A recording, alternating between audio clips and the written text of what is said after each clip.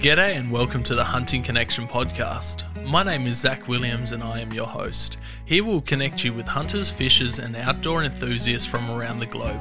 This podcast will share hunting and fishing stories including past experiences and tackle the tough hunting stereotypes our community faces. We hope to be a positive influence to those outside the community while also having a laugh along the way. Hope you enjoy the podcast.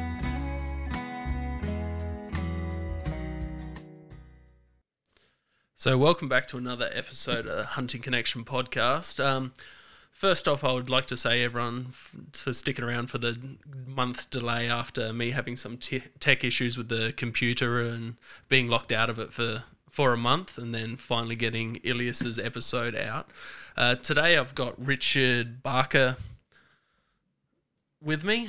He's a former hunting guide and just all-round good bloke and good hunter. Hello.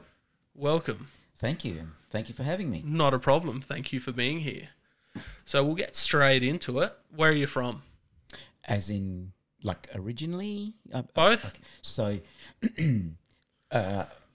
I'm from Adelaide, but my parents migrated out here from India back in the 60s. Yep. And so I've spent my whole life in Adelaide and grew up, schooled here. And Yep. So, yes. Awesome. So did you go back to India? I have never, the closest I've come is going to the airport in Mumbai on the way to London. Oh, yeah. So no. No, awesome. So, awesome. Yeah. How old are you? I'm 62. 62? Yes. Well, you don't look it. Oh, thank you. This must be all the hunting and and outdoor thanks. stuff you do. Yeah, it's a moisturising and drugs. What do you do for work? I'm a physio. Physio? So that's awesome. all I've ever been, Yeah. apart from a hunting guide. Awesome. So hunting guide, how'd you get into that? So a long time ago, back in the 90s, a friend that I used to hunt with called Nigel, and he's actually from Veteran Hunts. Yep. So he and I were very friendly. We used to hunt a lot together. And we used to go duck hunting at Water Valley. Yep. This is in the early 90s and late 80s. And the owner of Water Valley, who's now died, he decided he would fence his property, and that's when he started getting into deer hunting. Yep. And so Nigel and I thought it would be a really good idea for us to provide hunts. And with all due respect, we thought we'd provide slightly more upmarket kind of hunts to people in Australia and around the world, and it took off really well. In fact, so much so that I had to put a lid on how much I was doing because I had a very young family at that time and I couldn't afford time away from little ones and and wife and work. So that's how we started. Awesome. So you were some of the first were the first guides on Water Valley, or I actually was the very first one to take out any clients on Water Valley. Awesome. And that was before he started his commercial venture. Yeah. And then yes, so but we were at that time probably the one of the first few commercial operations in that area. Yeah, so anyone that's listening that doesn't know what we're talking about with Water Valley, it's a game hunting ranch in the southeast of South Australia, in between, say, Kingston and Robe. Isn't it?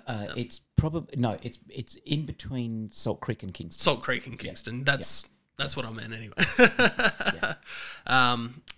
The bloke put half a dozen deer species on there. There was blackbuck out there at one point. He did have blackbuck. He originally fenced 64,000 acres of his land, and he stocked it with all the game species. So they were already fallow there. Yep. And then he put all the other species on there, including blackbuck. And of course, the hoggies didn't take. Yep. And the blackbuck just seemed to die with the cold. Yeah. In fact, I reckon one of my clients probably took the only trophy blackbuck that was around before they all died. Yeah, wow. And that was only because it had a cancerous growth in its eye and the owner wanted to get rid of it. So they're an Indian species, aren't they? Yes. Yeah. Yes. So they'd be used to the warmer... Indian, Pakistan. Yeah. Yeah, correct. Yeah.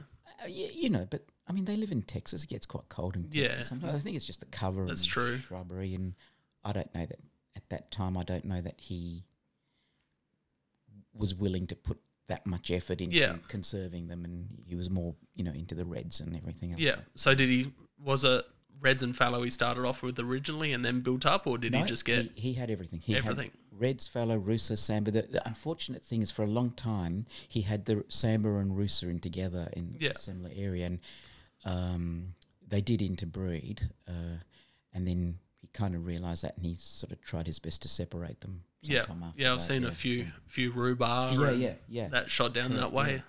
I mean, and they look quite okay. It's just people want a samba or a rusa. purebred. Sure. He actually, at one point, he even had water buffalo. Yeah, that was my next question. I heard rumours that there was water buffalo down there for a little bit. They were placid as anything. Yeah. They were just like cattle roaming around. And I heard a few got out, and we're driving down there one day, and I was with my mum and stepdad and sister, and we're driving along, and I'm telling them the story, and we drive past a paddock full of black Angus, and they're like, "Oh, look, Zach, there's a water buffalo." And to this day, they pay the shit out of me for it. Yeah, family. They're good at doing that. Yeah. So how did you get into hunting and fishing? So my father he was in the army in India. Yeah. And in the army, that's what people did. They hunted and fished, and his big passion was duck hunting, actually. And then, he did a lot of...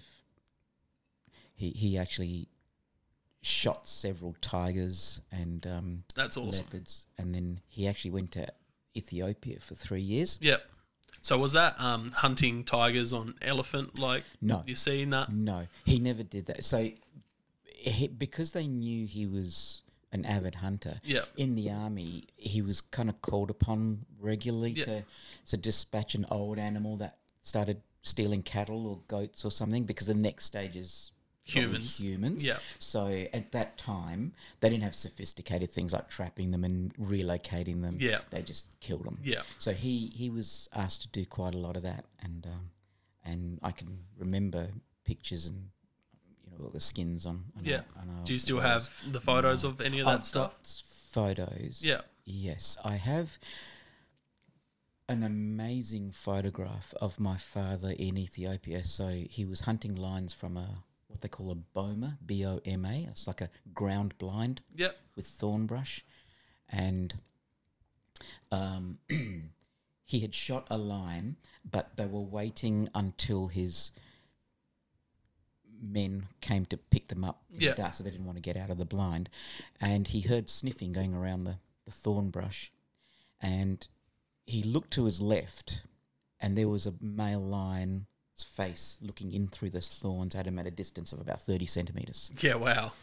And so he picked up his camera and just clicked it off. And I've got that slide at home, which I keep meaning to take somewhere. And that would be awesome to see. Would, yeah. So do you have many of the other hunting photos? And I've got a lot of his old hunting photographs of ducks and various African antelope and Indian deer that he had shot. Yeah.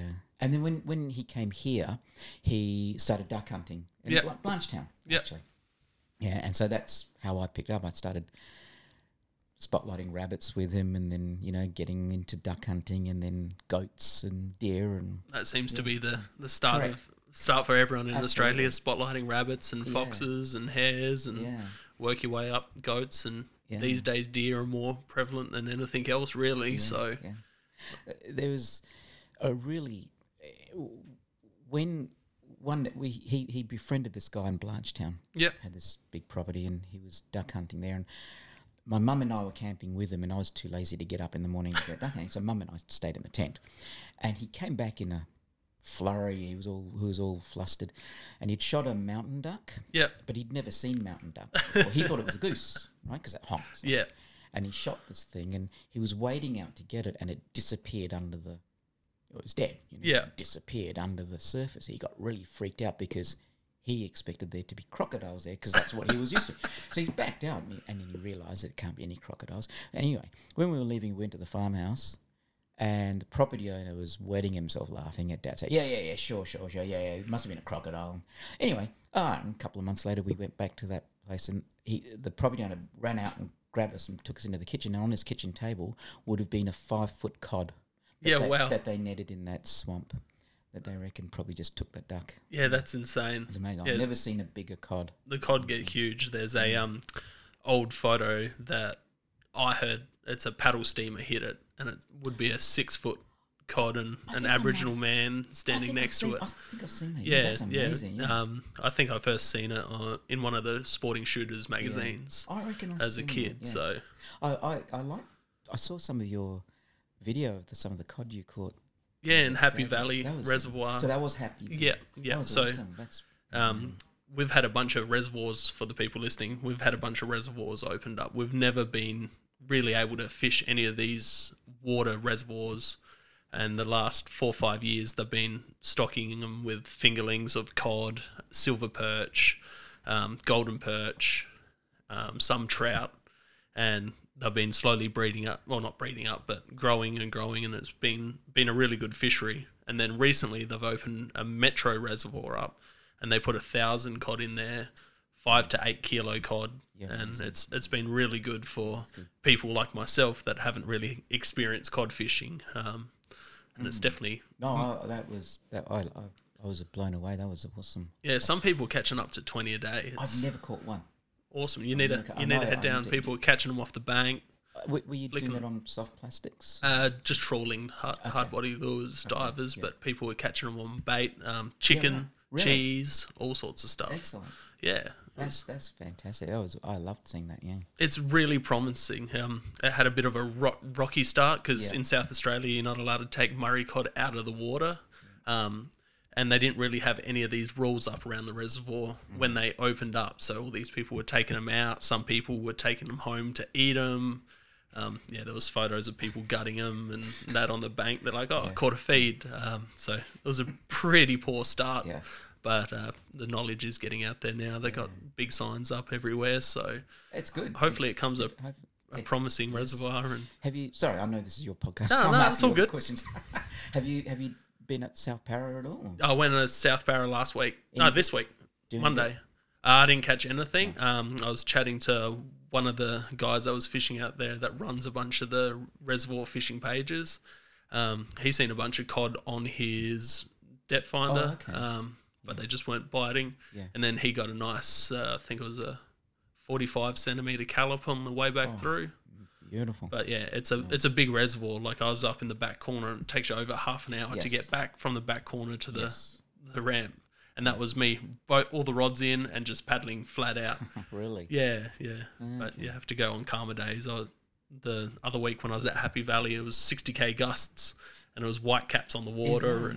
So I get confused between South Para and Warren. Yeah, so South Para is, just say you're looking at the map, it's kind of on the left-hand side of Williamstown, where Warren's closer to Birdwood. Yes. So you go through Williamstown and then you get to... Yeah.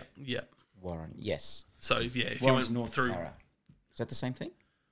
I'm not too sure. No, okay. Possibly. Yeah. I know that the Warren feeds into the South Para, so it's a good... And it's bigger, isn't it? South Para is, I South believe. Para is Yeah.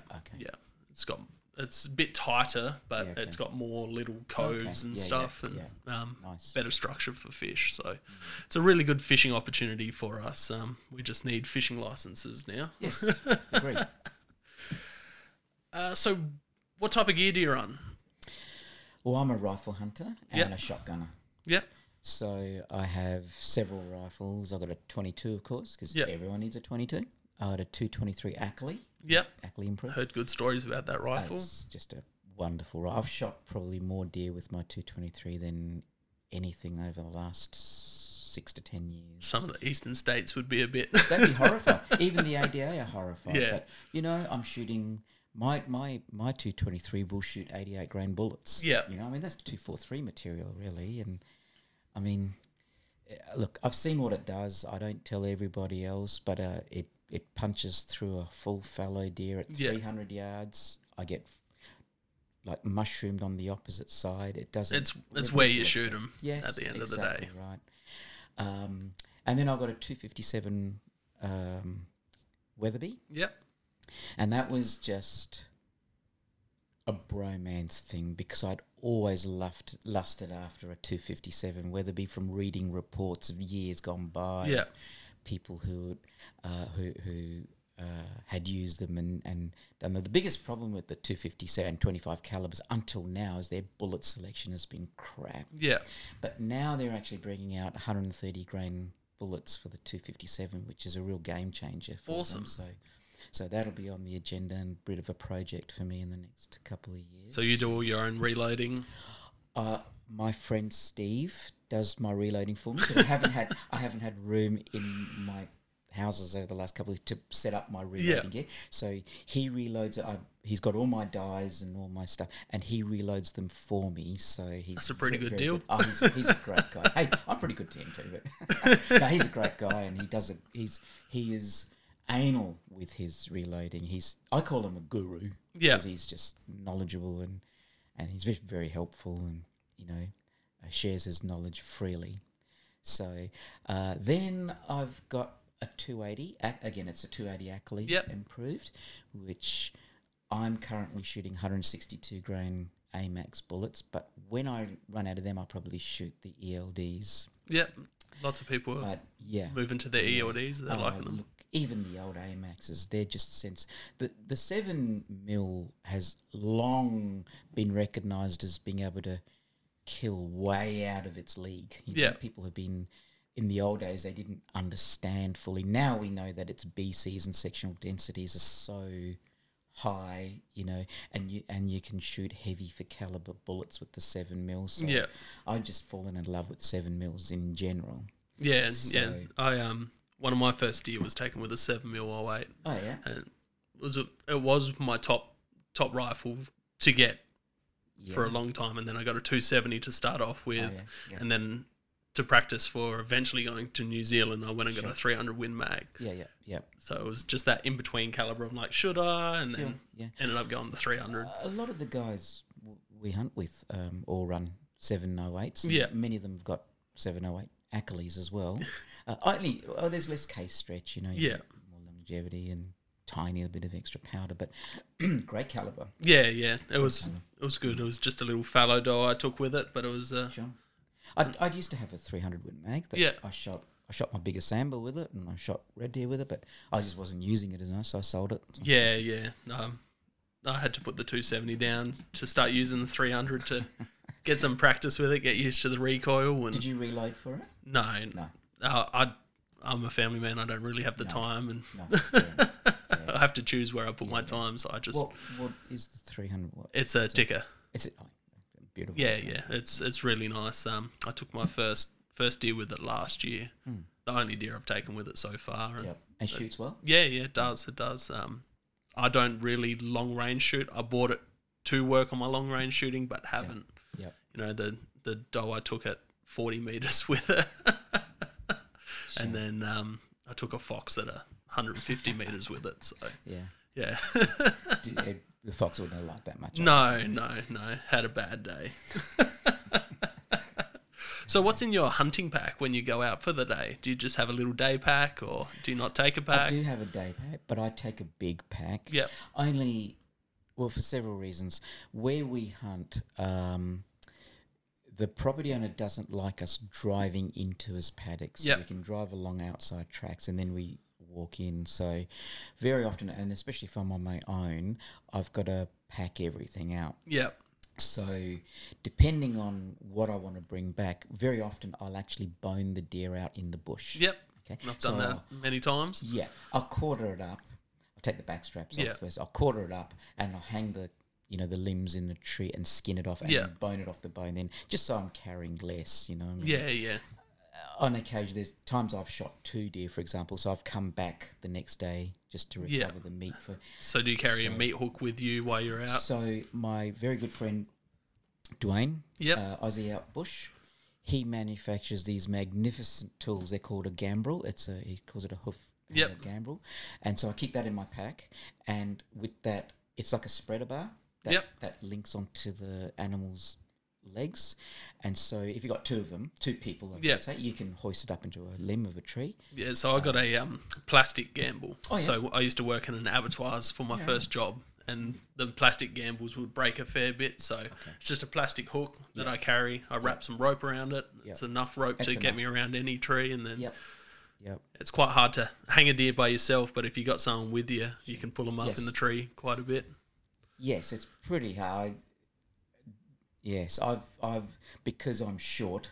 Everyone asks me to lift the deer up while they're tied off because they can reach and tie it off on the limbs and stuff. And they think it's hilarious when I'm holding the deer upside down and it's sliding down my face with its. You can get it high enough for them. I can get it high enough so that its head's off the ground, but they deliberately wait until the thing's sliding down so its dick is like on my cheek. And it's hilarious. Anyone that's hung a deer or a goat in a tree, we've all been there. Done that, yeah. That's when I drop it and start sulking.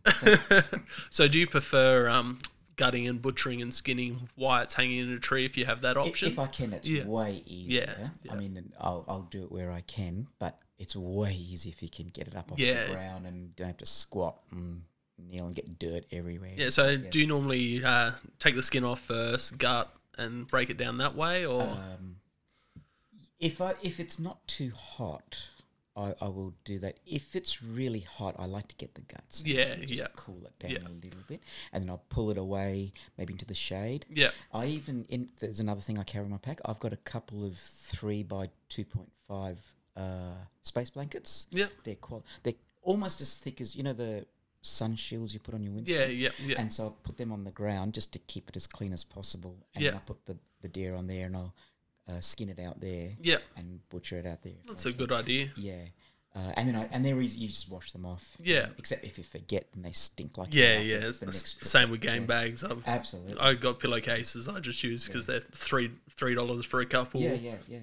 Carry them around, and if you forget to wash them after the trip, they. Yeah. So that's it. And then I've got the usual, like on my one pouch I've got knives and a sharpener, and the other pouch I've got bits of cordage. Yeah. To hang out. And then I've got a first aid kit. I made my own first aid. It's bandages, essential and ointments. Yeah. And, stingos. It's surprising the amount of people that don't take a first aid kit into the bush. The Send It Mate podcast guys, I think one of them had an issue with not taking a first aid kit out with them. Yeah, right. Luckily, Camp Mum was there with the. He's pretty good, Camp Mum. Yeah, he's a good bloke. Yeah. they're all good blokes. So, if anyone hasn't listened to that podcast, it's Send It Mate podcast. Go check them out. They're a bunch of good blokes. That's how I met Richard through there. He was on there, and we've had a couple of dinners together. All of us together, and a few drinks, conversations. Yeah. Political things, which we probably should. No, we'll stay away from the political and COVID shit. With your knives, are you running all fixed blades? Do you have replaceable blades? No. I just don't. I have a couple of cold steel knives. Yep. You've seen the cold steel brand. I've got a Master Hunter, which is a great butchering knife, and then I've got a couple of. God, I've forgotten the name of them. I'll think of them shortly. They're tiny little, like a 2-inch blade, fixed blade. Yeah. And I was just finding I could do everything I needed with one of those little blades, and it saved a bit of weight carrying it around in the bush, So, carrying all my other knives.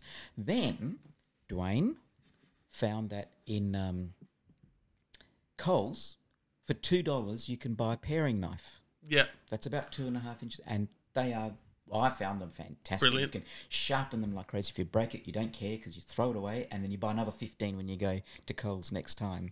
And I found them fantastic, but some of the changeable, if you're doing a lot of skinning, like someone like Dwayne, who's a taxidermist, he's got some pretty cool interchangeable blade things. And I carry an interchangeable replaceable blade one, a Gerber, and it's brilliant. It's got a little blade on it, just basically a surgeon blade, and you can do the whole deer, break down a whole fallow from everything with it. You can get in between the joints.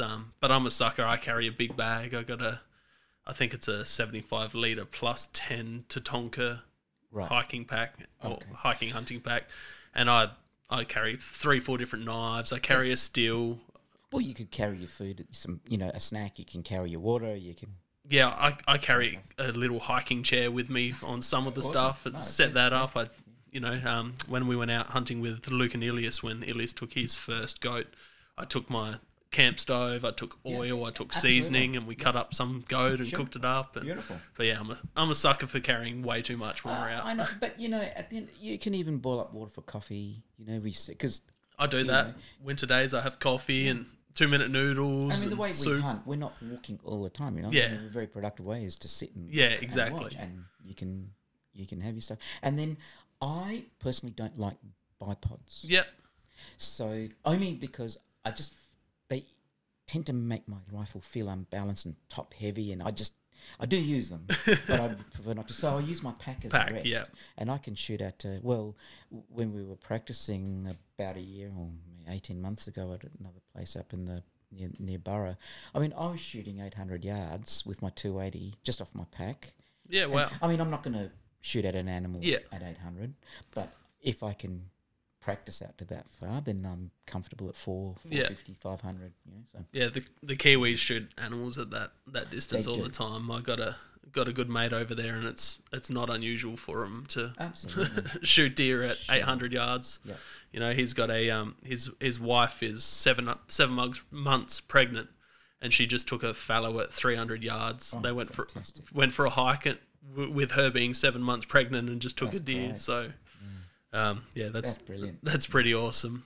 Anything else? First aid kit. You said the first aid kit and basic bandages and stuff. Snacks. Yeah, snacks. What's your muesli bar or two? Muesli bar. Yeah, muesli bar. I used to like taking chocolate. I love chocolate. Yeah, but it makes me thirsty, and I just don't want to. But the muesli bars or nuts. Nuts and trail mix and trail mix kind nuts of and stuff. bolts type. Yes. Yes. And Hainesy, our friend Josh Haynes. Yeah. He gave me a great knife that, it's got one of those curved blades with a blunt tip at the end. So it pulls. So I'm looking forward to using that this year. Yeah, so I've got one it's got like a little ball on the tip. Correct. And that's right. It's used so that when you're cutting down the skin and cutting down the stomach, you don't stab yourself in the leg. When I was working on the slaughter floor, if people weren't using the correct knives, it wasn't unusual for someone to get carried out with a knife sticking out of their leg. So it's been a few times. I've actually got 2 of them. I'll show you after. They're a great blade.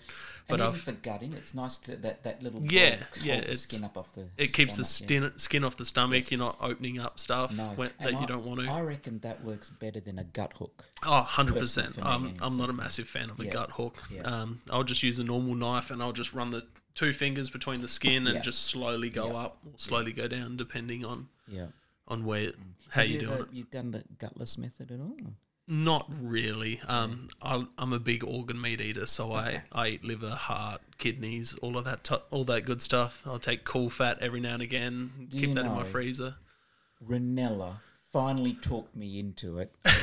Not literally, but so last year, 2021, I carried a Ziploc bag. Yep.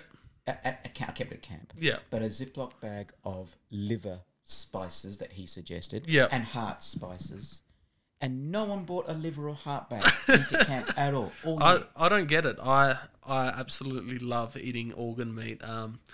Quite often when I was living up at Mount Torrens up at my parents' houses, we would just take the heart, the liver, tenderloins, and straight away chuck all of that in the pan with chili, garlic, and all the other good stuff. And then salt, pepper, and onion, and all of that, and just cook it up straight away. I'm going to do that at least once. Yeah. Heart. Have you not eaten heart? I have eaten heart. Do you like it? I didn't like it when I tried it. That's 20 years ago. Yeah, wow. I didn't want to try it again. Was it more of a mind over matter thing than no? No. When I was a child, my mum used to cook liver. And, liver's an unusual taste. It is. You get that greeny, not greeny, grainy, irony taste you do. to it. where I find chili and garlic, break that up a bit with some onions. And your taste changes, you know. It does, as you it get older. does. But I couldn't tolerate that as a child. Yeah. Even she used to cook it with onions and bacon, and it would smell amazing. Yeah. But I just couldn't tolerate the flavour. And then this client of ours, when we were guiding, insisted on feeding us the heart of his deer. He kept it in the fridge for a couple of days. Yeah. And then he sliced it up and I just didn't like it. To me, it tasted a bit like liver, and I didn't really like it. But I believe you have to core the heart. Yeah, you do. He didn't do that. Yeah. And I'm determined to do that this year. It's good. It's good. I'll put it there with backstrap and tenderloins. I'm like it's one of the better cuts. I've never been an offal eater. Yeah. Even kidneys. I'll eat kidneys in a pie. Yeah. If you got like 3 litres of tomato sauce, I'll eat it. Yeah, I'll go heart any day. Kidneys, they're again unusual taste. Yeah. People either love them or hate them. Liver's the same. I made some liver pate out of the Stephen Ranella cookbook. The only thing is I put a bit too much scotch in while I was making it, and it was just tasted as scotch rather than tasting the liver. See, now I could never eat pate when I was a child, but now I can eat pate. And I quite like it, so I'm sure. Your taste buds do change along the way. I'm definitely going to do it. So we've gone through pack. Dream 5 hunts. What's still on the list? Still on the list, yeah. Oh, that's very easy. I still have not got a tar. Yep. I still have not got a hog deer. Yep. I still haven't got a seeker. There. Yes. Again, we've played this one before, but this is from my seeker hunt in New Zealand. That's fantastic. Yeah. It's one of the best sounds. Like that sound over like even a red or a fallow croaking and roaring. That sound is just. I love it. It brings chills. Yeah. But yeah. Black bear. Yep. So that's 4.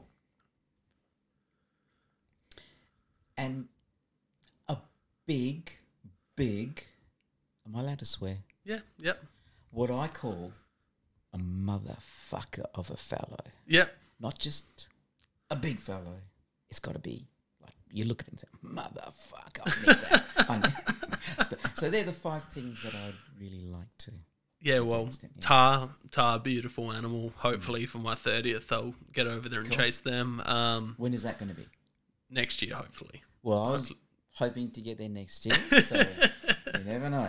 Yeah, fingers crossed. Yeah. Hopefully all this COVID shit dies down and makes it a bit easier. Let's not go there. Yeah, I think it will. But. Yeah. Black bear, one of my dream hunts as well. Just I've had some black bear jerky, amazing eating. I haven't tasted black bear at all. Yeah, that's but I really want to try it fresh. Yeah.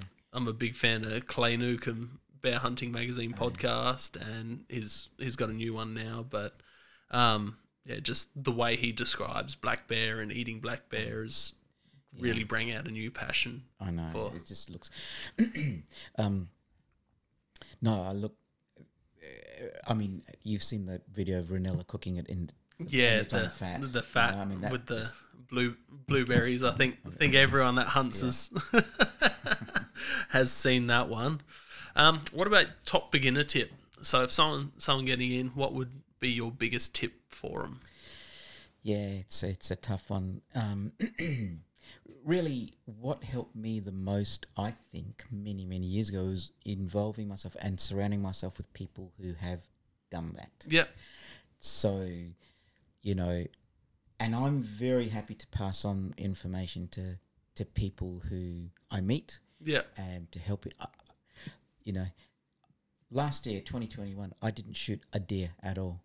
Yeah, I've seen lots of photos of people that you help get onto deer. Sure, and I'm happy. I mean, I can't help everyone. Yeah, and I feel bad. I know the feeling. Yeah, and so, but I'm really happy. So I think just being able to be out there and surround yourself with people who've been there and done that. Yeah, as long as they're,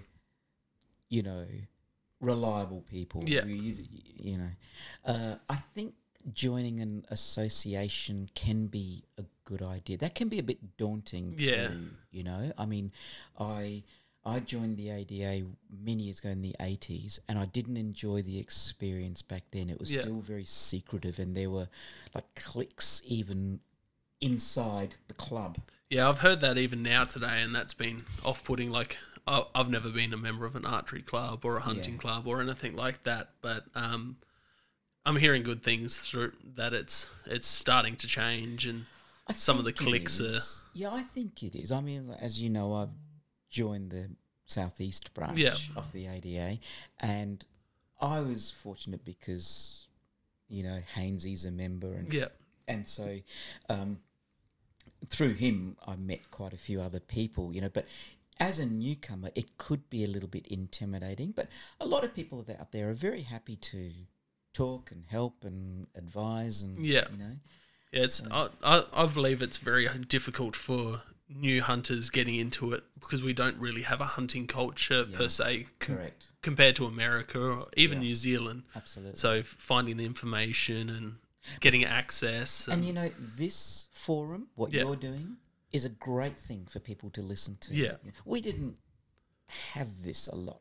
30 years ago, you know, even 20 years ago, people weren't doing this as much. And this is a great forum for people to listen to and get advice. I mean, there's a plethora of information now that just wasn't available. Like Facebook can be either the worst thing for hunting or the best thing for hunting at the exact same time. Like, you know, I mean, you know, I don't spend a lot of time on Facebook. I accidentally you know how if you put something on Insta, it automatically shares unless you consciously turn that off. And sometimes I forget. But I had some bad experiences with the Hunting Australia page on Facebook some years ago, so that put me off it a little bit, and I tend not to. When I say Facebook, I just mean social media in general, whether it's Instagram and all of that really stuff. I've made lots of great friends through exactly. It can either be the worst thing or the best thing at the exact same time. There's a lot of judgmental stuff. We had a chat with Ilias, the last podcast, about him being cautious about putting his first goat on Instagram because it was only a nanny. So you got that big buck, big goat, big pig mentality where everyone posts the biggest and oldest animal, and it was off-putting. Like he didn't want to get judged for just shooting a nanny. That's a shame. And I had to convince him. I'm like, look, lots of people shoot nannies and does and all of that. It's nothing to be ashamed of. Like, you were proud of it, and he still is proud of it. But he was just didn't want the criticism of only shooting. Like, he was worried, but he didn't get any criticism. No. Like, everyone was happy. It was as they should be. A goat with a traditional bow is a big accomplishment, no matter who you are. You know what? It doesn't matter. Yeah. He's gone out there and he's done something, and he's done it ethically and legally. Yeah. And, you know, there's no, even if people did judge him, I wouldn't even worry about anything like that. Exactly, but it's just these things that Have you had any bad comments or negative comments on Insta? Or? I've had heaps, man. Really? I've had a global hate campaign for shooting feral cats. I was on ABC. I was You're kidding. New York Times Magazine. No. Bunch of You're famous. Yeah. I copped a that. lot of. I that. was getting 2,000 death threats a week for a minute there, and far out. I didn't know that. I've never had any bad, except for a few of our own hunters. Yeah. So I post the stuff publicly, like all of my profiles. They're all public. So it takes one person to share them to a vegan activist, anti-hunting group. I was a bit younger then, so I gave a bit more shit back to them. So that only just grows it. But hey, all publicity is good publicity, you know. Have you seen Hainsey's response to some people who give him negative criticism? Yeah, it's some. a good response. He kind of just said, no worries, thank you very much. Yeah. And he just blows it off. Yeah, exactly. I like to use it these days more to educate if I can see it in the message, if I'm able to, like I say, because a lot of the times it's people from America or other European countries and all of that. I say, especially with the cats, I'm like, look, it's an introduced animal. They're causing havoc on our native wildlife. Absolutely. You can't spray and neuter them all, you know. You can't, because that's a lot of people's, especially from overseas. They're like, why can't you just spray and neuter them and then release them again? It's like, the issue isn't that they're fucking our native animals to death. They're eating them. So the only way to get rid of them is to kill them. You know, so. Yes. Yeah, but that, like I said, there's great things about social media and the hunting space, and then there's the bad things as well, because the photos get out. It causes a bad light on the hunting. I admit it myself that the photos at the time getting all out, and me doing an ABC story with a news crew and the cat getting away on camera didn't go to plan, you know. But it all works out in the end, you know. You can put the positive message as well as you can. I've convinced a bunch of people into hunting afterwards that were against it, and have changed their mind about trophy hunting in Africa and all of that stuff. I still get that. Yeah, because have you hunted Africa? You have. Yeah. So I haven't, but you out of everyone know where the money goes into it and how it all goes. Seen it firsthand, and look, virtually everyone who challenges me on that are reasonable enough to listen to the idea. They still may not like it, but you're very well spoken, so you can get your point across quite well as well. You know, it's just a matter of educating people in the nice way so that they don't think you're having a crack at it. And then at the end of the day, some people just don't want to listen to any truth, and that's fine. But, you know, all I ask is that they just give me an ear and hear our side of things and why things are done. And if you still don't like it, that's fine. I mean, that's fine. Exactly. It's more when they just start trying to ban stuff. Like you see all the bans on trophy hunting in Africa and their export bans and that, how it suffers, like the animals suffer at the end because photography and stuff like that's not going to make the money that hunting does for the conservation dollars at the end of the day. So... look, I don't hide what I do from anyone. Like, even in my work, I'm very open and honest. And if someone asks me what I'm doing this weekend, I will tell them. Yeah. And I must say, there are some people who might be a little bit surprised, but they're very courteous, and they will hear what I do and how we do it. You know. So I don't hide it from anyone. Yeah, I'm very much the same. Someone would like, oh, what'd you do on the weekend? I went hunting, and they're like, what? I'm like, deer, and they're like, we have deer here. That's right. Or I'll get, oh, you like hunting, but you wouldn't be one of those hunters that would go to Africa and shoot a lion or an elephant. And I'm like, if I had the money, I would. And they're like, wait, what? I'm like, well, this is where the money goes. This is the animals that you're targeting. This is the benefit of targeting these older animals. And they're like, oh, well, you don't hear that through the media. You just hear this. Yes. Well, media. Let's not talk about that either. Hey, this is media. It's getting it out there. So this is good it's not all bad. This is not mainstream media. Top 5 beginner items for beginners. What would you recommend? Yeah, so now in this, 2022, binoculars. Yep. Rangefinder. A pack. Yep. Really good boots. Yeah, boots are and lifesaver. The best you can afford. Make sure they're waterproof. I like 8-inch boots only because I can walk through a puddle and it's not going to come over the top. It gives me a little bit extra protection against snakes. Yeah. In the wet weather, I'll put gaiters over the top of it, so I'm basically waterproof. I find dry weather gaiters are a lifesaver for prickles too, because those prickles just work their way into your boot no matter what. Yeah. What boots are you running right now? Obos. Okay. So they're just a little bit higher than ankle height. They're a Kathmandu boot. Yes. They're a leather based boot. Yeah. They're pretty good. I'm on my second pair in 6 years, so they've done New Zealand, Mexico, Cool. So they've been... I see people constantly saying, look, this boot or that boot or Yeah. no boot is waterproof. And it's just not true. I mean, I've just ruined my pair of Mindals that I've had since 2010. I mean, they were a very expensive boot back then. Yeah. And they've lasted me 11 years. Yeah, I don't mind too much about getting my feet wet too much, especially if it's just a day hunt or a 2-day hunt. But when I went to New Zealand and my feet got wet and you're out in the bush for a week, it's just been cold and miserable. Like, I've never been as cold as I have been as when I was in New Zealand, or as miserable. Like, just getting to sleep when you're soaking wet and cold is just... It's miserable. Yeah, it's terrible. But the best time I had.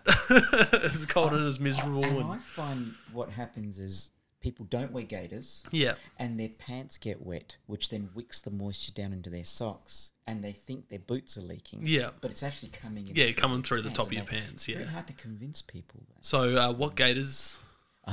I've got a pair of cheap, inverted commas, Kathmandu low gaiters. So for someone my height, low gaiters are kind of like half my shin height. So, and they work fine. Yeah. For me. They just strap on, there's a little clip that straps onto my laces, and then I just Velcro them on at the back, and they work fine for me. Usually with our weather here, on a normal winter's day, by mid-morning, I probably don't need them. Yeah. If it's been raining heavily and the grass is sodden and I'm walking through thick grass, and I'll wear them like all day. I'll have to try that, because I've only ever really worn them for snakes and prickles and that. I haven't really worn them through wet. I've got a pair of Huntec gaiters, and they're real big, canvas backed. They're big, heavy zip on them. Yes. They're heavy. They can be a little bit loud if you don't have the zip, because it's a big zip and clip. If you don't have that sitting right, it can be, you hear the little metal on metal bit at times, but I'll have to give that a try through. Yeah, I'd recommend it. We generally do it all the time and you can buy gaiters pretty cheaply. And then the last thing I think people need for a newbie is a pack. A pack? I would say, they're the basic essential things, but I can't emphasise enough with binos. Yeah, they're binos are probably important. Number one. If I'm taking someone like Ilias, we discussed this on the last episode, that he's like, I invited him out hunting. I'm like, do you have this, this, and this? And he, no, I don't. So he's went down, bought a pair of binos. He bought a knife, because quite often I'll tell people, you need a pair of binos, you need a knife, a pack, water. The amount of times I've gone hunting with people who have no water. Yeah, right. And, I've got a 3-litre bladder in my pack, and I normally carry 4 litres extra. Yeah, I don't use I've got a 3-litre bladder too. Yeah. I was coming home with 1.5 litres, and I'm thinking, I'm not going to do this anymore. So I just run it's a Kathmandu equivalent of a Nalgene bottle. Yeah. It's about 1.2 litres. I just keep that. That's enough for me for a day, and then I fill it back when I get back to camp. Yeah, I'm a shocker. I leave water in my camel pack there could be water in there from last rut for all I know. Sorry, what was that pack you run again? It's a Tatonka. Yes. So New Zealand, New Zealand brand. I did a bunch of research on a bunch of packs in my price range, and they're definitely the best bang for a buck for that price range. They're good packs. Very, very good. Lots of compartments, lots of zips, and like still now I'm like, hey, I haven't seen this zip before, and and they do a 90-litre plus 10. Yes. So like they do every size gaiter, 55 litre. Yep. What about yourself? What type of? I've got an Outdoorsman. Yep. The US. Not mainly, but because I can adjust. Meat eater influenced. And I've got the very same pattern as Vanilla runs, actually. Yeah, no, the Outdoorsman's packs are good. I looked at them for quite a bit, and they also do the Outdoorsman Atlas. Have you seen that? Yes, I have. The weight training pack. Yes, I have. I actually had a Crooked Horn extended range pack. Yep. But it was too high for me, and it was giving me a headache because it was hitting me in the back of my head and making me like crane my neck forwards, which was giving me a headache. So I actually sold it to Dwayne. Yep. And using that money, and a bit extra, I bought the Outdoorsman because I can adjust the webbing on. It's got a because they're an internal frame pack. It's got a frame, so I can adjust the webbing so it suits different heights. Yeah, awesome. So that was pretty cool. Yeah. And then you can just use the meat shelf. And so mine doesn't have a meat shelf, but it's got a very generous general pouch where I can just shove. Well, I can put a whole fallow deer in there. Yeah, I'm the same with the Tatonka. I can have it pretty full of all my stuff. Yep. And then bone out a fallow and put that in there pretty nicely. And then you got to carry it out. Exactly. But if you've got a good backpack, a good waist, the waist bit is because people don't really rely on the waist stuff; they just carry it on their shoulders. But once you put it on your waist, it's a game changer for sure. Biggest, what I found when that helped the most was my friend Steve, who does a reloading, and Dwayne, Aussie Out Bush, and myself. We spent a week in the high country and we just lived out of our packs for 6 days, and that's where it really came. It was worth its weight in gold, and that's where the waterproof boots were worth their weight in gold. I bet. So what type of hiking tents were you running there? Steve or tarps? I just ran a tarp and I froze. But I did have we all have bivvies, but I was very disappointed in my bivvy because it didn't breathe well. Yeah. And so I was reluctant to zip it up because I was condensing too much on the inside. Yeah. But I just ran a tarp, which I would do differently now, but I just ran it as an A-shape kind of thing. An A-frame, Whereas Steve has this amazing Go-Lite. They don't make them anymore. Go-Lite 5. They're ridiculously lightweight teepee-style tent. Yeah, awesome. Amazing. And Dwayne had a one-man, just a one-person hiking tent. Yeah. It's amazing the different types of hiking tents and that are available. I've got a Huntec Outdoors one, and it's got no floor. It's got one pole. Yep. It's 2-man, so put it straight on the ground. Perfect. It was awesome. I did freeze my ass off in New Zealand in it. One thing I have learnt by listening to podcasts, what I'll do next time is take a hot water bottle with me, and I'll put that in the sleeping bag. And now we've got all these hand warmers. Yeah. Hand warmers and foot warmers. They work where you can actually put them in your socks. Yeah. So I'll put this in I'll fill it with water. So I've got water in the bottom of the pack, heat it up every night before bed, and I reckon I'll be nice and toasty in the future. So what kind of sleeping bag did you take? It was my stepdad's hiking backpack. They got hiking sleeping bag. They got into hiking there for a minute. I think it was a -5, -6, but I was still. I think the mattress I had is just an inflatable cheap hiking mat, so I think I was getting a lot of airflow underneath from the ground, and that. Was it windy? No. So it was pretty foresty where we were, so we were pretty sheltered from that. But it was wet. So North Island? Yeah, North Island. Beach forest. Yeah, not beach forest. It's near Taupo, so it was. No, I mean the beach trees. Yeah. I love that. Everything's mossy, but that's one thing I found when you're hiking through there. You grab a tree to pull yourself up on, and it just crumbles in your hand because it's rotten under the moss. Been there, done that. Yes, it's great. Favorite thing to cook with fallow or venison that you... Yeah, just lately I've been roasting the back straps whole, and they are amazing.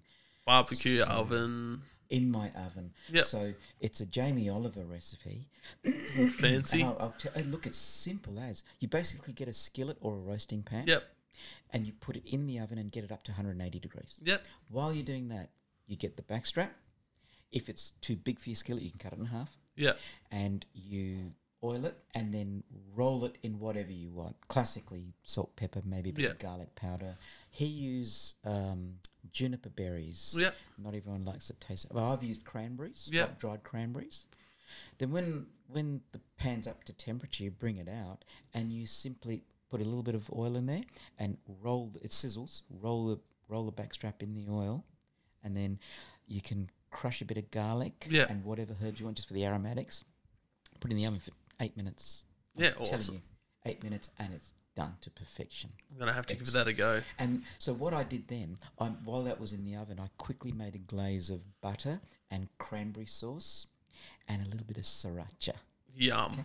And I just reduced it. So when the meat came out after I rested it, we sliced it and we drizzled the glaze. Oh my God, it was sensational. So I've been... That's our go-to.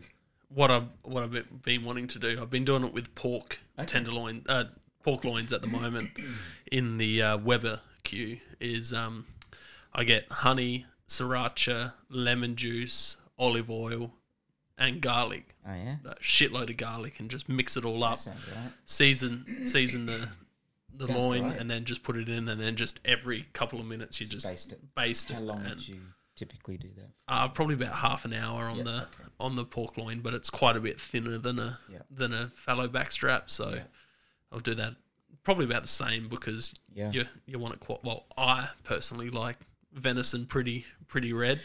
Yeah, I generally wouldn't let it get above 125 Fahrenheit. Yeah, I say Fahrenheit only because Jamie Oliver talks in that. Yeah.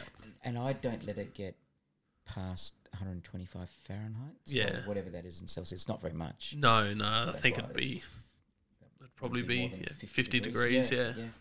So, and it's just perfect. It's just, the ends might be a little bit more well done. Yeah. And the centre, it's just definitely Perfect. medium rare. It's Yeah. beautiful. Just spectacular. Yeah, I like that rare. About rare. Quite often, if I take someone out for their first deer, I'll make them eat a little bit of raw venison while we're. well, yeah. We've done that. Do you do the blood decoration? No. Just make them eat some raw venison. I do the blood decoration. Or get some lemon juice and some black pepper and just mix that up together, and then just dip it in there. And No, my hunters get smeared with blood. That's the rule. If they're coming out with me, your face is going to get smeared with blood, and then you get a photograph taken of it. That's great. I think you might have seen Hayden. Yeah.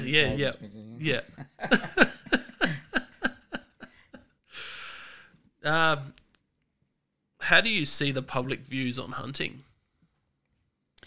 Oh, look, I'd have to say ignorance. Yep. And that's, so, let me clarify that.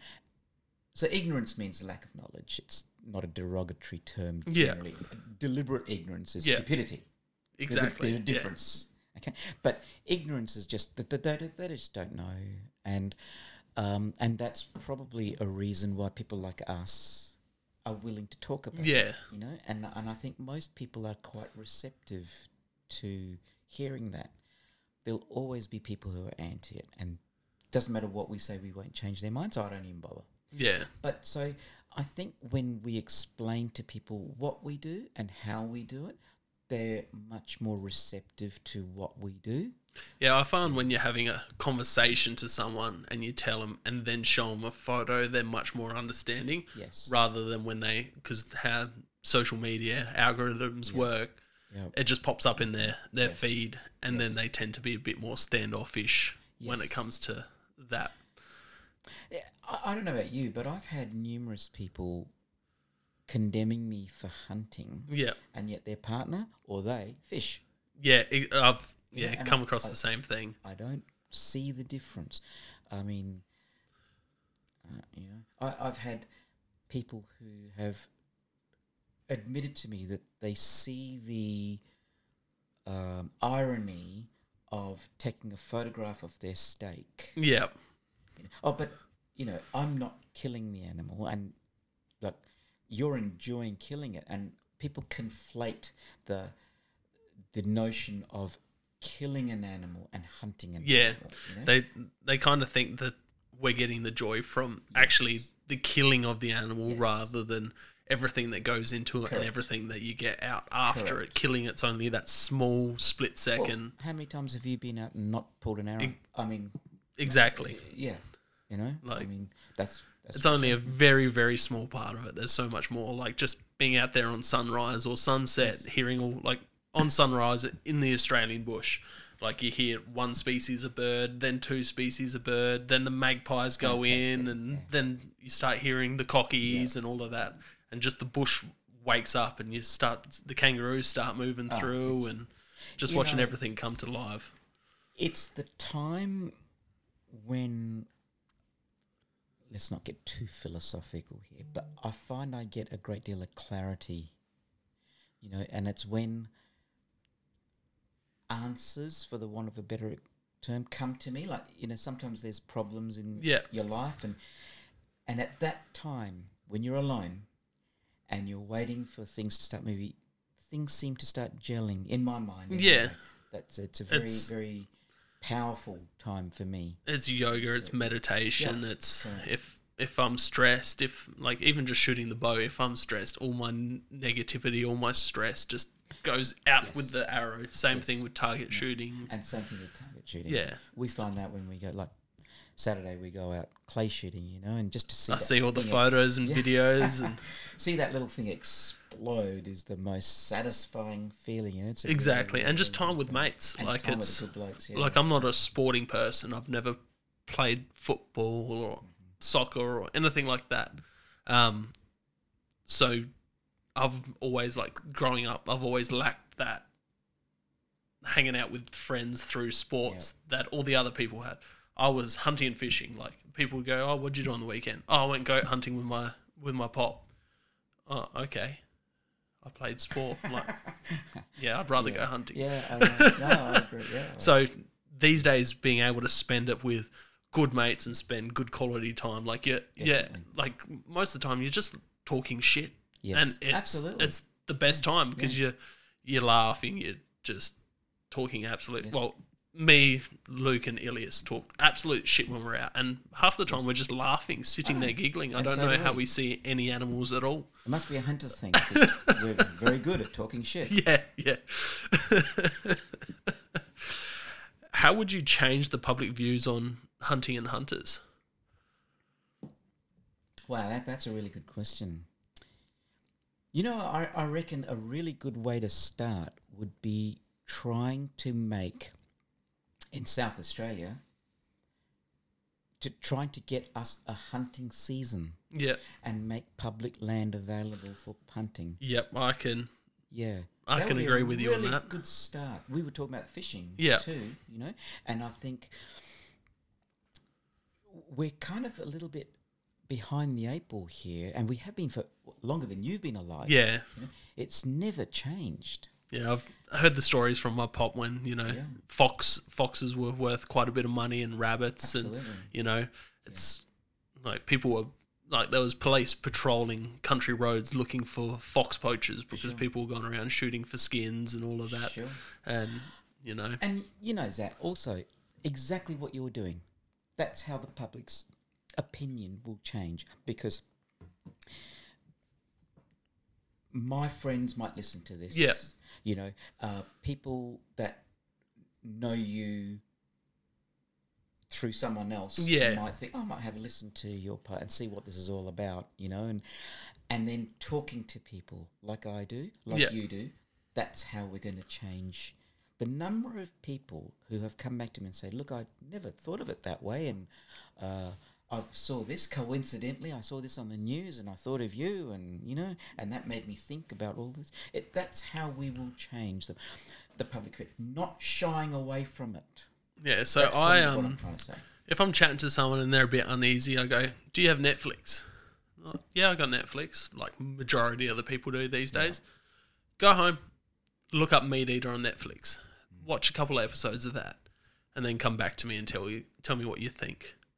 And then they see the conservation side. Like, even though it's America, they see the conservation side. They see the camaraderie side of it.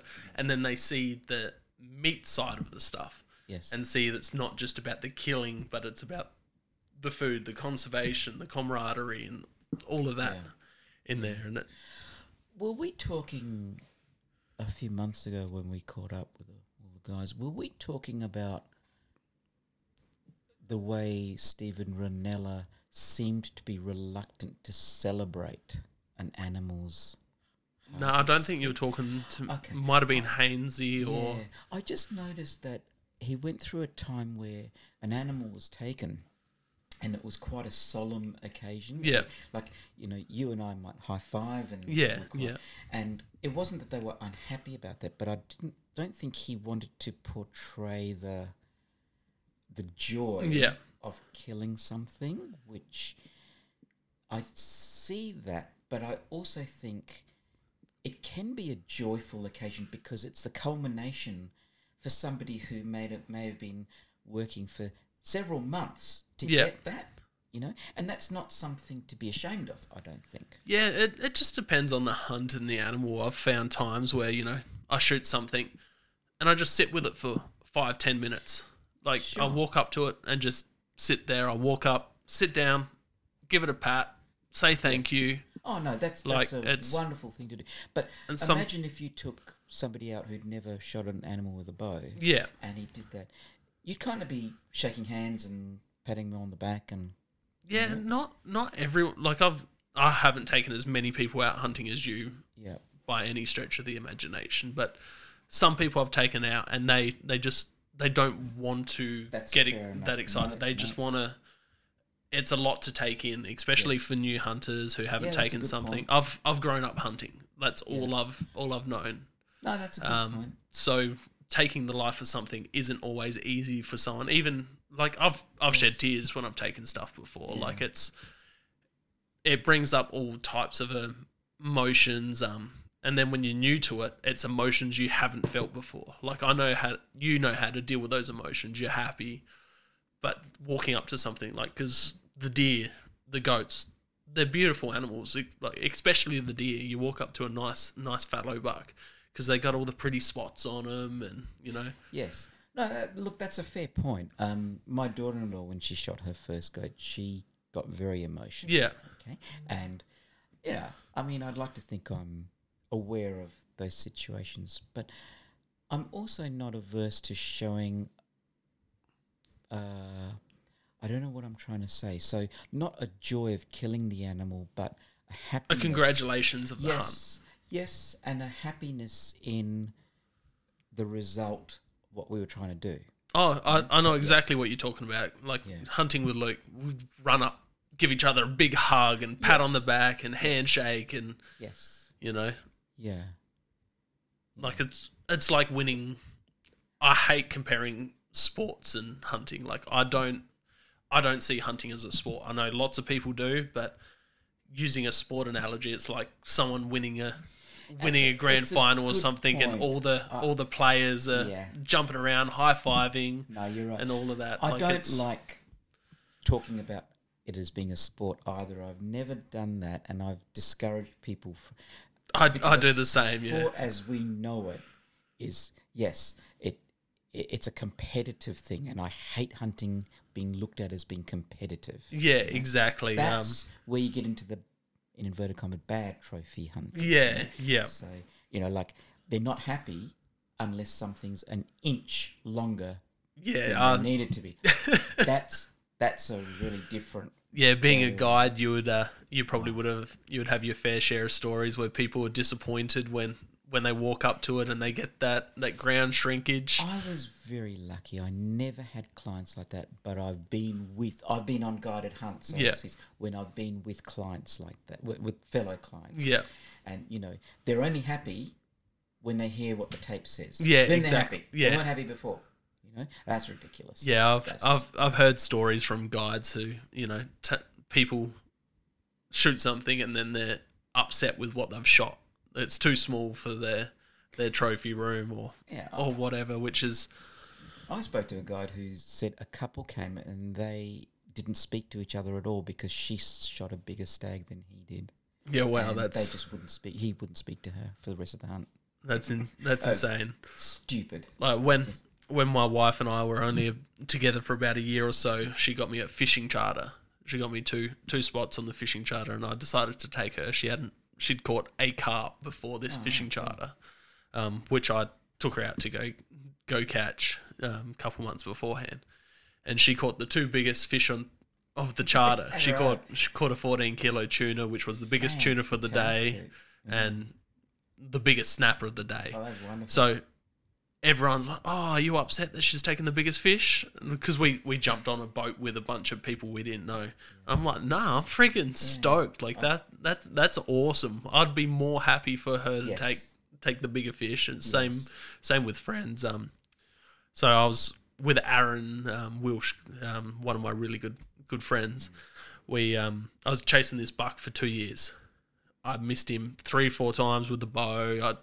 A dozen or more failed stalks on it. He's come over from Kangaroo Island and I've taken him out. And I said, just wait here. I'm going to go put a stalk on this buck. If something happens and it runs your way, knock an arrow and shoot it.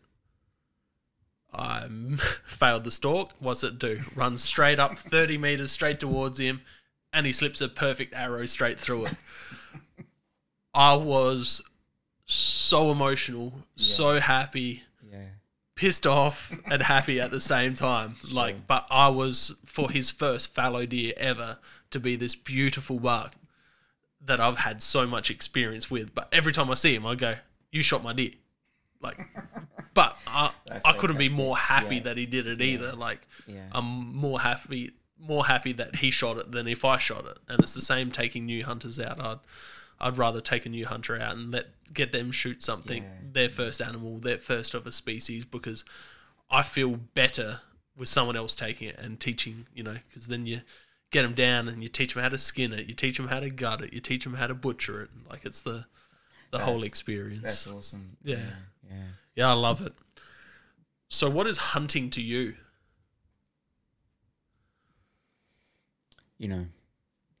So the first thing that comes to my mind is a glib answer that it is a way of life, but it is my way of life. Yeah. It's me. It's what I do. It is me. It probably is what defines me more than even my profession. It's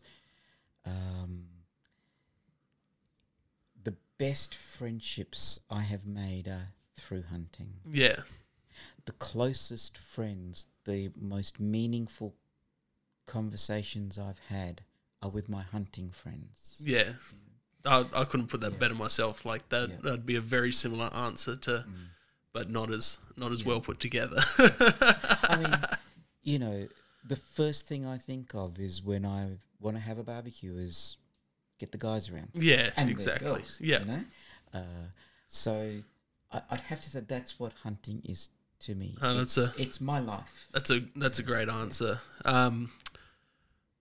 Okay, off cuff one, zombie apocalypse weapon. What would you pick? Do I have to have one? Just one? I'd have to say main one. I'd say if we could have it, an AR-15. Yeah.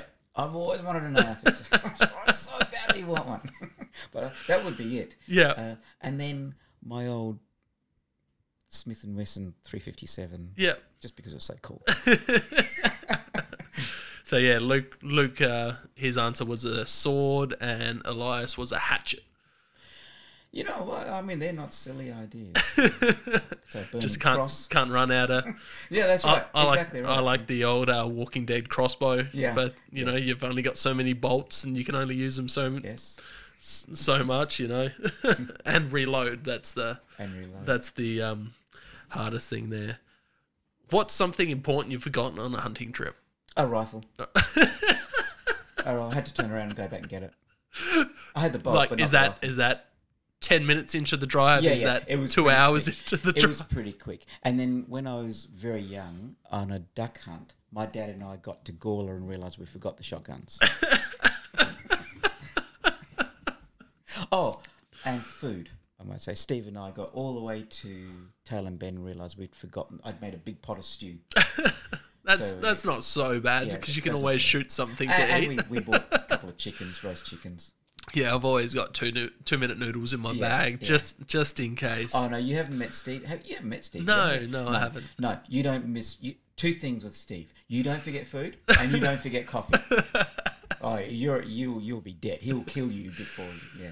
So when I was in New Zealand, speaking of coffee, I found these coffee tea bags. Oh yeah, and you can get them over here. Robert Tim's. Yeah, I've got some in my pack now. They're great. They're great to carry in the hunting bag. Same. The most I've ever forgotten on a trip was the quiver for the bow. So I had the bow but no arrows. So you left the I left the quiver at home. Oops. Yeah. What's the most dangerous thing that's happened on a hunting trip?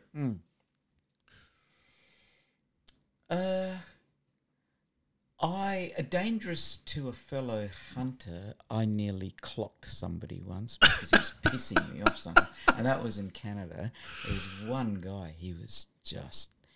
This guy, we were hunting caribou. Yep. And how you hunt caribou is, hopefully you hit the migration. Yeah, right? wait for them to move through.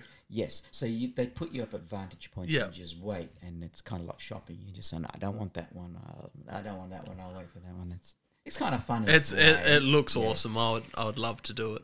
So this guy shot a bull, and we were walking back down, so that they pick us up at the lake, so we'd walk back down these little hills, and I thought he was crying. But he was moaning so loud. My knees are right, I can't move. And he's walking stiff-legged. So we're all concerned, So we're all packing all his gear and his meat down, and, as well as ours. Right? And all in the boat ride, he was carrying on like a freaking 2-year-old. Oh, my knees are hurting. My knees are hurting. Get back to camp, and he disappeared into his cabin. And, we all cleaned up and did our own thing, and I saw him outside and I said, how you going? He goes, oh, yeah, I'm fine. I just had 2 shots of whiskey and I'm fine. He just didn't want to carry anything down. I could have shot him. I was pissed. As you would be. But in all seriousness, so again, in the mid-90s, a very close friend of mine who's not a hunter, he's an accountant. Yeah. So he's soft. No, he's a great guy. He got a job on Hayman Island. Yep. Okay, as an accountant. And we were very close friends because the kids were the same age. Yeah. And one day, his wife and my wife were talking on the phone, and he wanted to talk to me, so he said, there's wild goats on this island. So people may not know, but in the old days, they actually deliberately released goats onto these islands, so... Goats and pigs, and Yes. so if they ever got shipwrecked, Correct. there'd be food. So Hayman Island, if people don't know, is a exclusive resort. Yeah.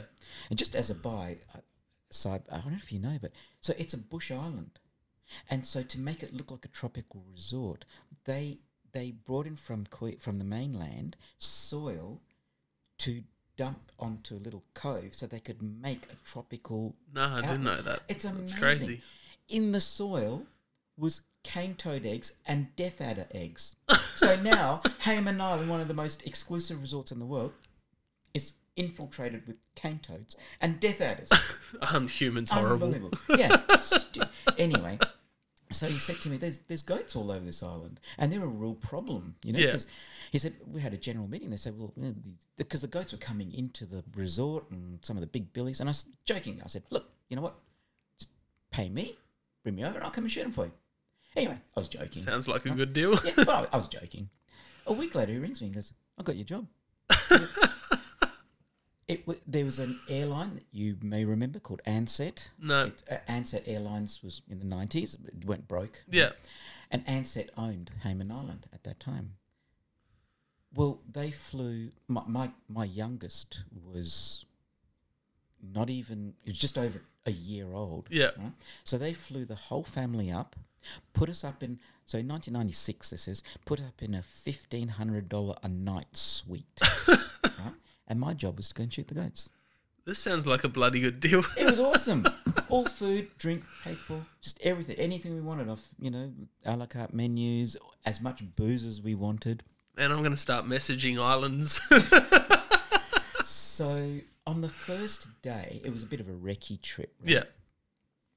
The local fireman, he was assigned to show me around where I was going to go, right, and show me the paths and how I needed to go. It was about a 5K walk down to the end. Anyway, he was showing me around, and we were sitting on this bluff. It was just spectacularly beautiful. That just looking down on my left over the bluffs was this aqua blue water, just crystal clear white sand, just spectacular.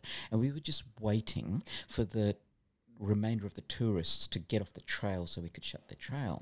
And we were just watching, and I was looking to my right away from the bay, and I heard this crash, and I just looked into the bay, and there was a hammerhead shark that he estimated was about 14, 15 feet long, right? Bloody hell. And it was chasing bait fish. Yeah. You could hear it snapping, and there's jaws crashing. It was awesome. That's insane. Anyway, so these people had left, and he put these, like crime scene tags across the path so people can go.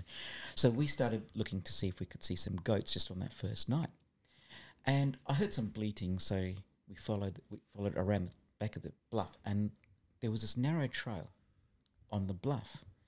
So we're walking along it, and the trail started getting narrower and narrower and narrower, and goes, look, it's just a little bit further.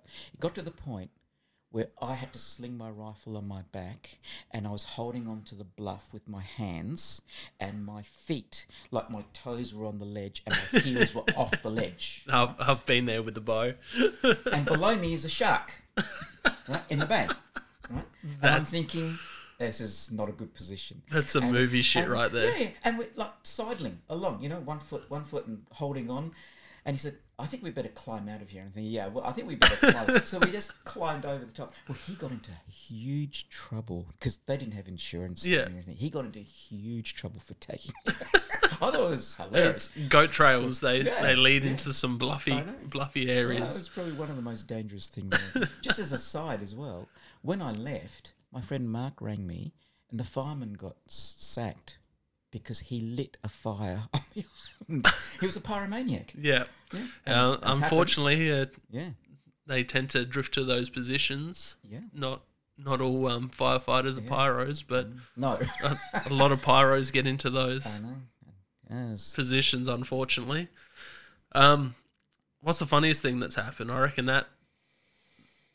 that's pretty funny. Oh my God, where do we start? I've had so many funny / you don't have a question for me about an embarrassing thing too, do you? No. Okay. So, some years ago, Steve, Dwayne and I went to the high country. This wasn't for a week's hunt. This was for it was a 5 day, but we weren't backpacking in. Yeah. So we went,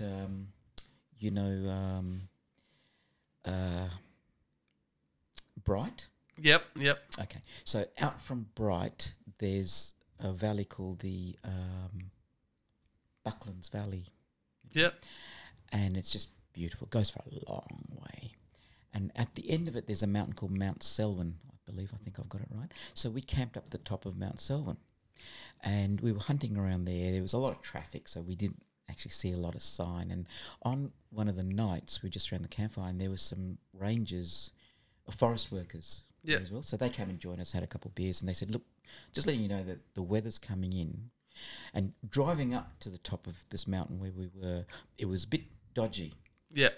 And he said, look, there's a bit of weather coming in, and if it rains out, the track may be washed out. So it's a long drive over the top of a mountain back to, he said, you might want to get down to the river flats.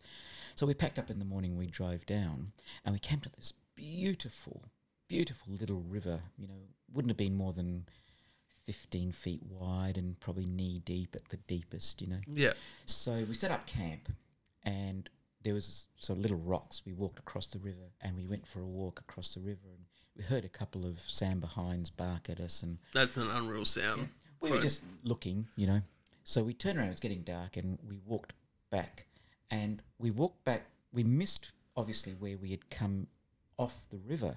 And I stood on this flat rock, and there was a deep channel. When I say deep, I'm talking like knee, thigh deep. It wasn't really, but it was only 5 feet wide, 6 feet wide, not even 6 feet.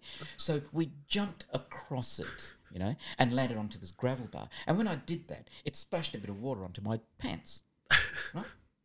So no big deal. We walked across, got the campfire, took my shoes or my pants off, put my trackies on, and I was drying my pants and everything. So the next morning we did the same thing. We went a bit further. And wouldn't you know it, coming back, we came to the same friggin' flat rock. So the other boys went off the rock and around the bank a little bit. Yeah. Found another spot. Not me, right? I'm looking at the rock and think, I just don't want to get the bottom of my pants wet, right? So on my left, from the flat rock to the bank, was a log. Again, 7 or 8 feet. I took one step on that log and I fell upside. I smashed my shin. I fell up. So I got my pack, my rifle strapped onto my pack, my binoculars on. I fell upside down into the channel. I'm serious. My legs were like a Y, right? The only thing that wasn't wet were the bottom of my pants. Well, that's so what you wanted. I've come up spluttering, and Dwayne and Steve are staring at me like I could tell that they're dying to laugh, and they just weren't game. Just to waiting laugh for the okay. Yes, making sure I had, because I thought I'd broken a leg or something. So that's one of the funnier things that's happened to me. That's great. Yeah, it's always the stream that you shouldn't jump. You should just walk around, or I mean, when it happens, the bottom of my pants. See, my rifle was soaking wet. We fired 2 shots through it just to blast it dry. My binoculars. Oh. Yeah, I've fallen in a couple of streams just Yes. trying to take the easiest route by jumping Yeah. or just like walking on a rock and it just being moss covered or slick. slime covered Yeah, and just yeah. boom straight on your ass in the stream. Another off cuff one. Most random fact you know. With a couple, I don't know if these are facts, as you call it, but one of the facts is Joshua Haynes has got the most perverted sense of humour I've ever known. Seriously, he's sick, man. And 2, I've never found fallow bucks with sheep. Have you ever noticed that? If you've got a mob of sheep, keep moving. You're very unlikely to see resident or even deer hanging around. They might move through, but never have I seen sheep and deer mingle. Yeah, the property I hunt quite often see deer moving through, They move but yeah, through, not yeah. not. Why do you not think that is? What's have you thought about that? sheep are fuckwits? Well, yeah. I mean, we hate. I just wonder if it's the noise. It and could the be. smell, because they're constantly bleating, It could be the noise, and it And could the be the smell smell, of the just- lanolin. and it masks Masks their that- ability yeah. to smell us. You know, Could all be other that, things. And I don't know if that's true, but I've never known. We've seen them move through, Yeah, but like I've seen them near cattle, yeah. Cattle. never You seen- hear like especially reds. You and hear especially reds. reds Yep. and sambar being with cattle quite Yep. a bit. You know, you get a young spike. I've seen reds with, in the Yeah. vicinity of cattle, but I've never seen fallow and sheep or deer in general and sheep. So it's a good point, especially with the smell and the sound. I haven't really thought of it, but well, yeah, we use it when we go. Like if there's sheep in a paddock, we Yeah. generally just don't. Quite Yeah. apart from the fact that you cause a stampede of 500,000. yeah, sheep in they're one stupid. They just blow through, and then the next stupidest thing is kangaroos. land lice. So Richard, how can people find you on social media? Oh, so I'm more active on Insta. Yep. And I'm richbar17, RICH. I think I am that, aren't I? RICH. Something like that. I'll put it in the show notes thanks. and share Yes. it off of my accounts. And reach out and touch base. I'm happy to chat about things, and I enjoy, if people got any questions or anything like that. I can't honestly promise to take people hunting a lot for obvious reasons, but I'm happy to, if people want to meet us. Through this Joshy Yep. Bates and myself, we've met a few guys who've caught up with us at the Clay Club as well. And Yeah, shot some yeah. plays You with us, guys and- yeah. got your little clay buddies. We did. Well, Josh Hainesy's the one who, like, Beretta helped us Yeah. out a little bit. And Yeah, they're no, very I've seen kind to that. us, That's and, awesome stuff. Yeah. So You guys get the venison snags out. Oh, eat it's some wonderful. venison Yeah, between. absolutely. And Hainesy's Metwurst is it's pretty damn cool, good. huh? It's cool. Yeah. And I bought one of his little, those little Barbies that he's got. Yeah. I Hayden and myself and Joshy got one of those.